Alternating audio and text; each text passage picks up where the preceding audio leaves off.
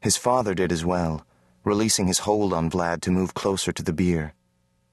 I cannot tell you how it grieves me to see you in such pain, much less to witness the loss of such a precious young woman as Elisabetta. I know.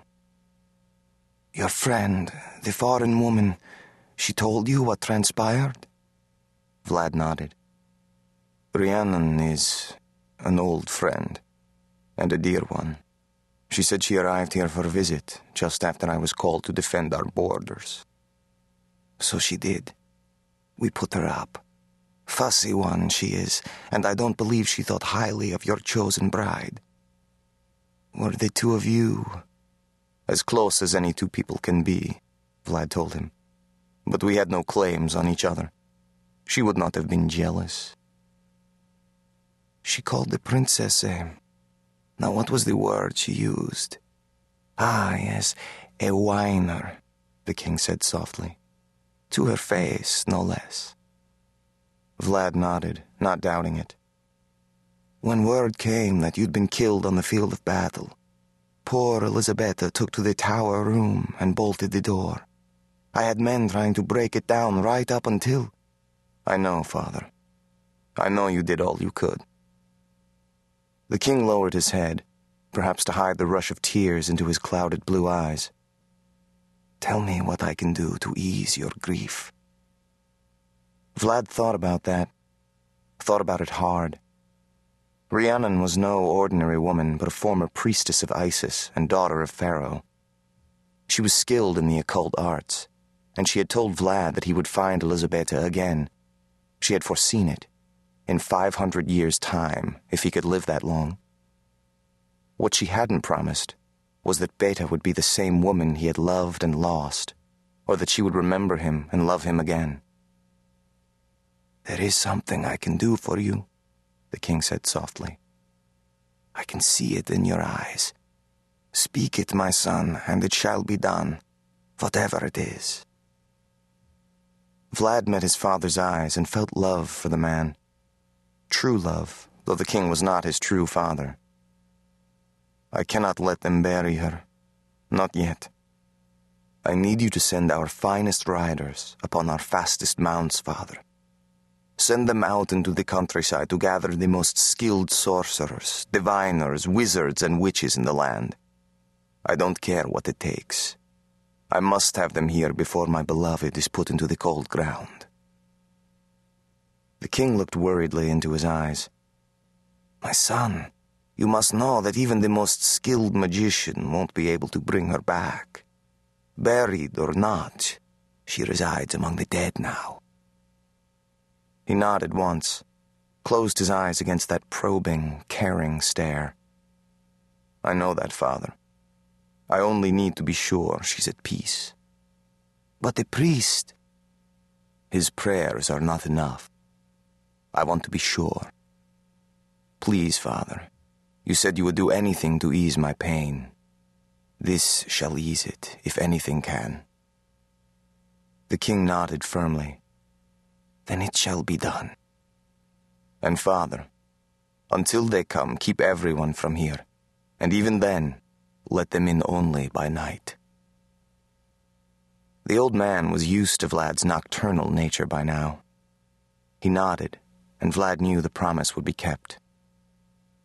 The king left, and Vlad drew his blood-stained sword, then stood between the bier and the chapel door. When the sun rose, he barred the door, drew a tapestry from the wall, and wrapped himself in it.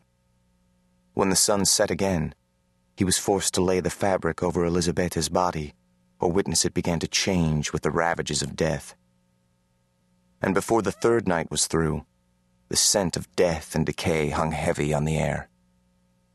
But finally, at midnight of the third night, the chapel doors opened again, and several men entered.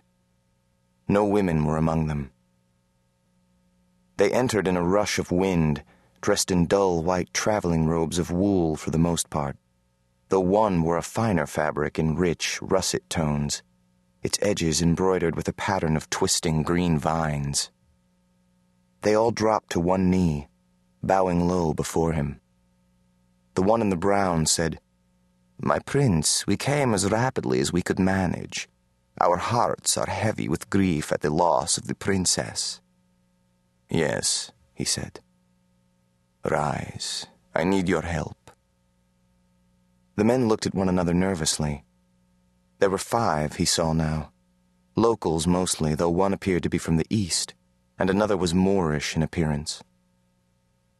"We are honored if we can be of service," the apparent spokesman said. "But I know not what we can do.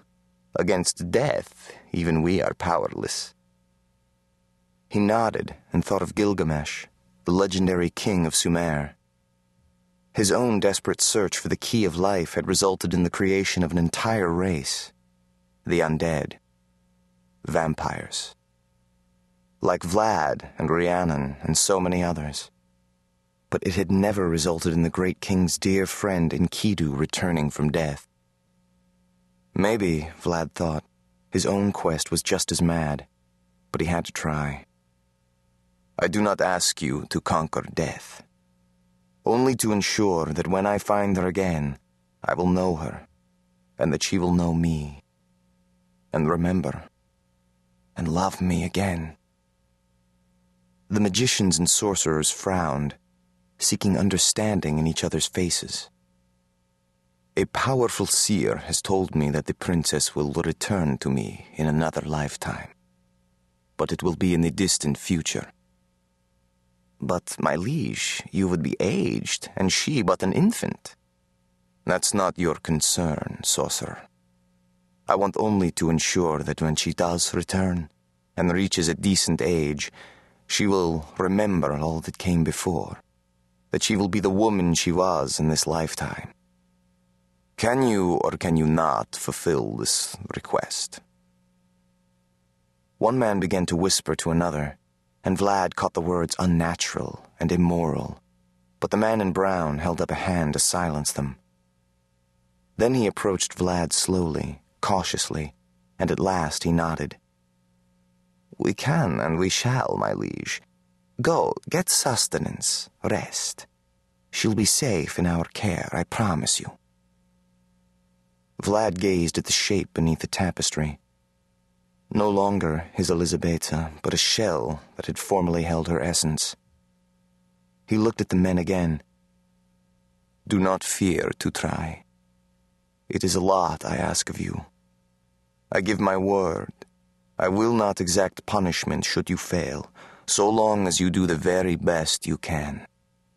On her memory, I vow it to you." The men bowed deeply, and he glimpsed relief on their faces.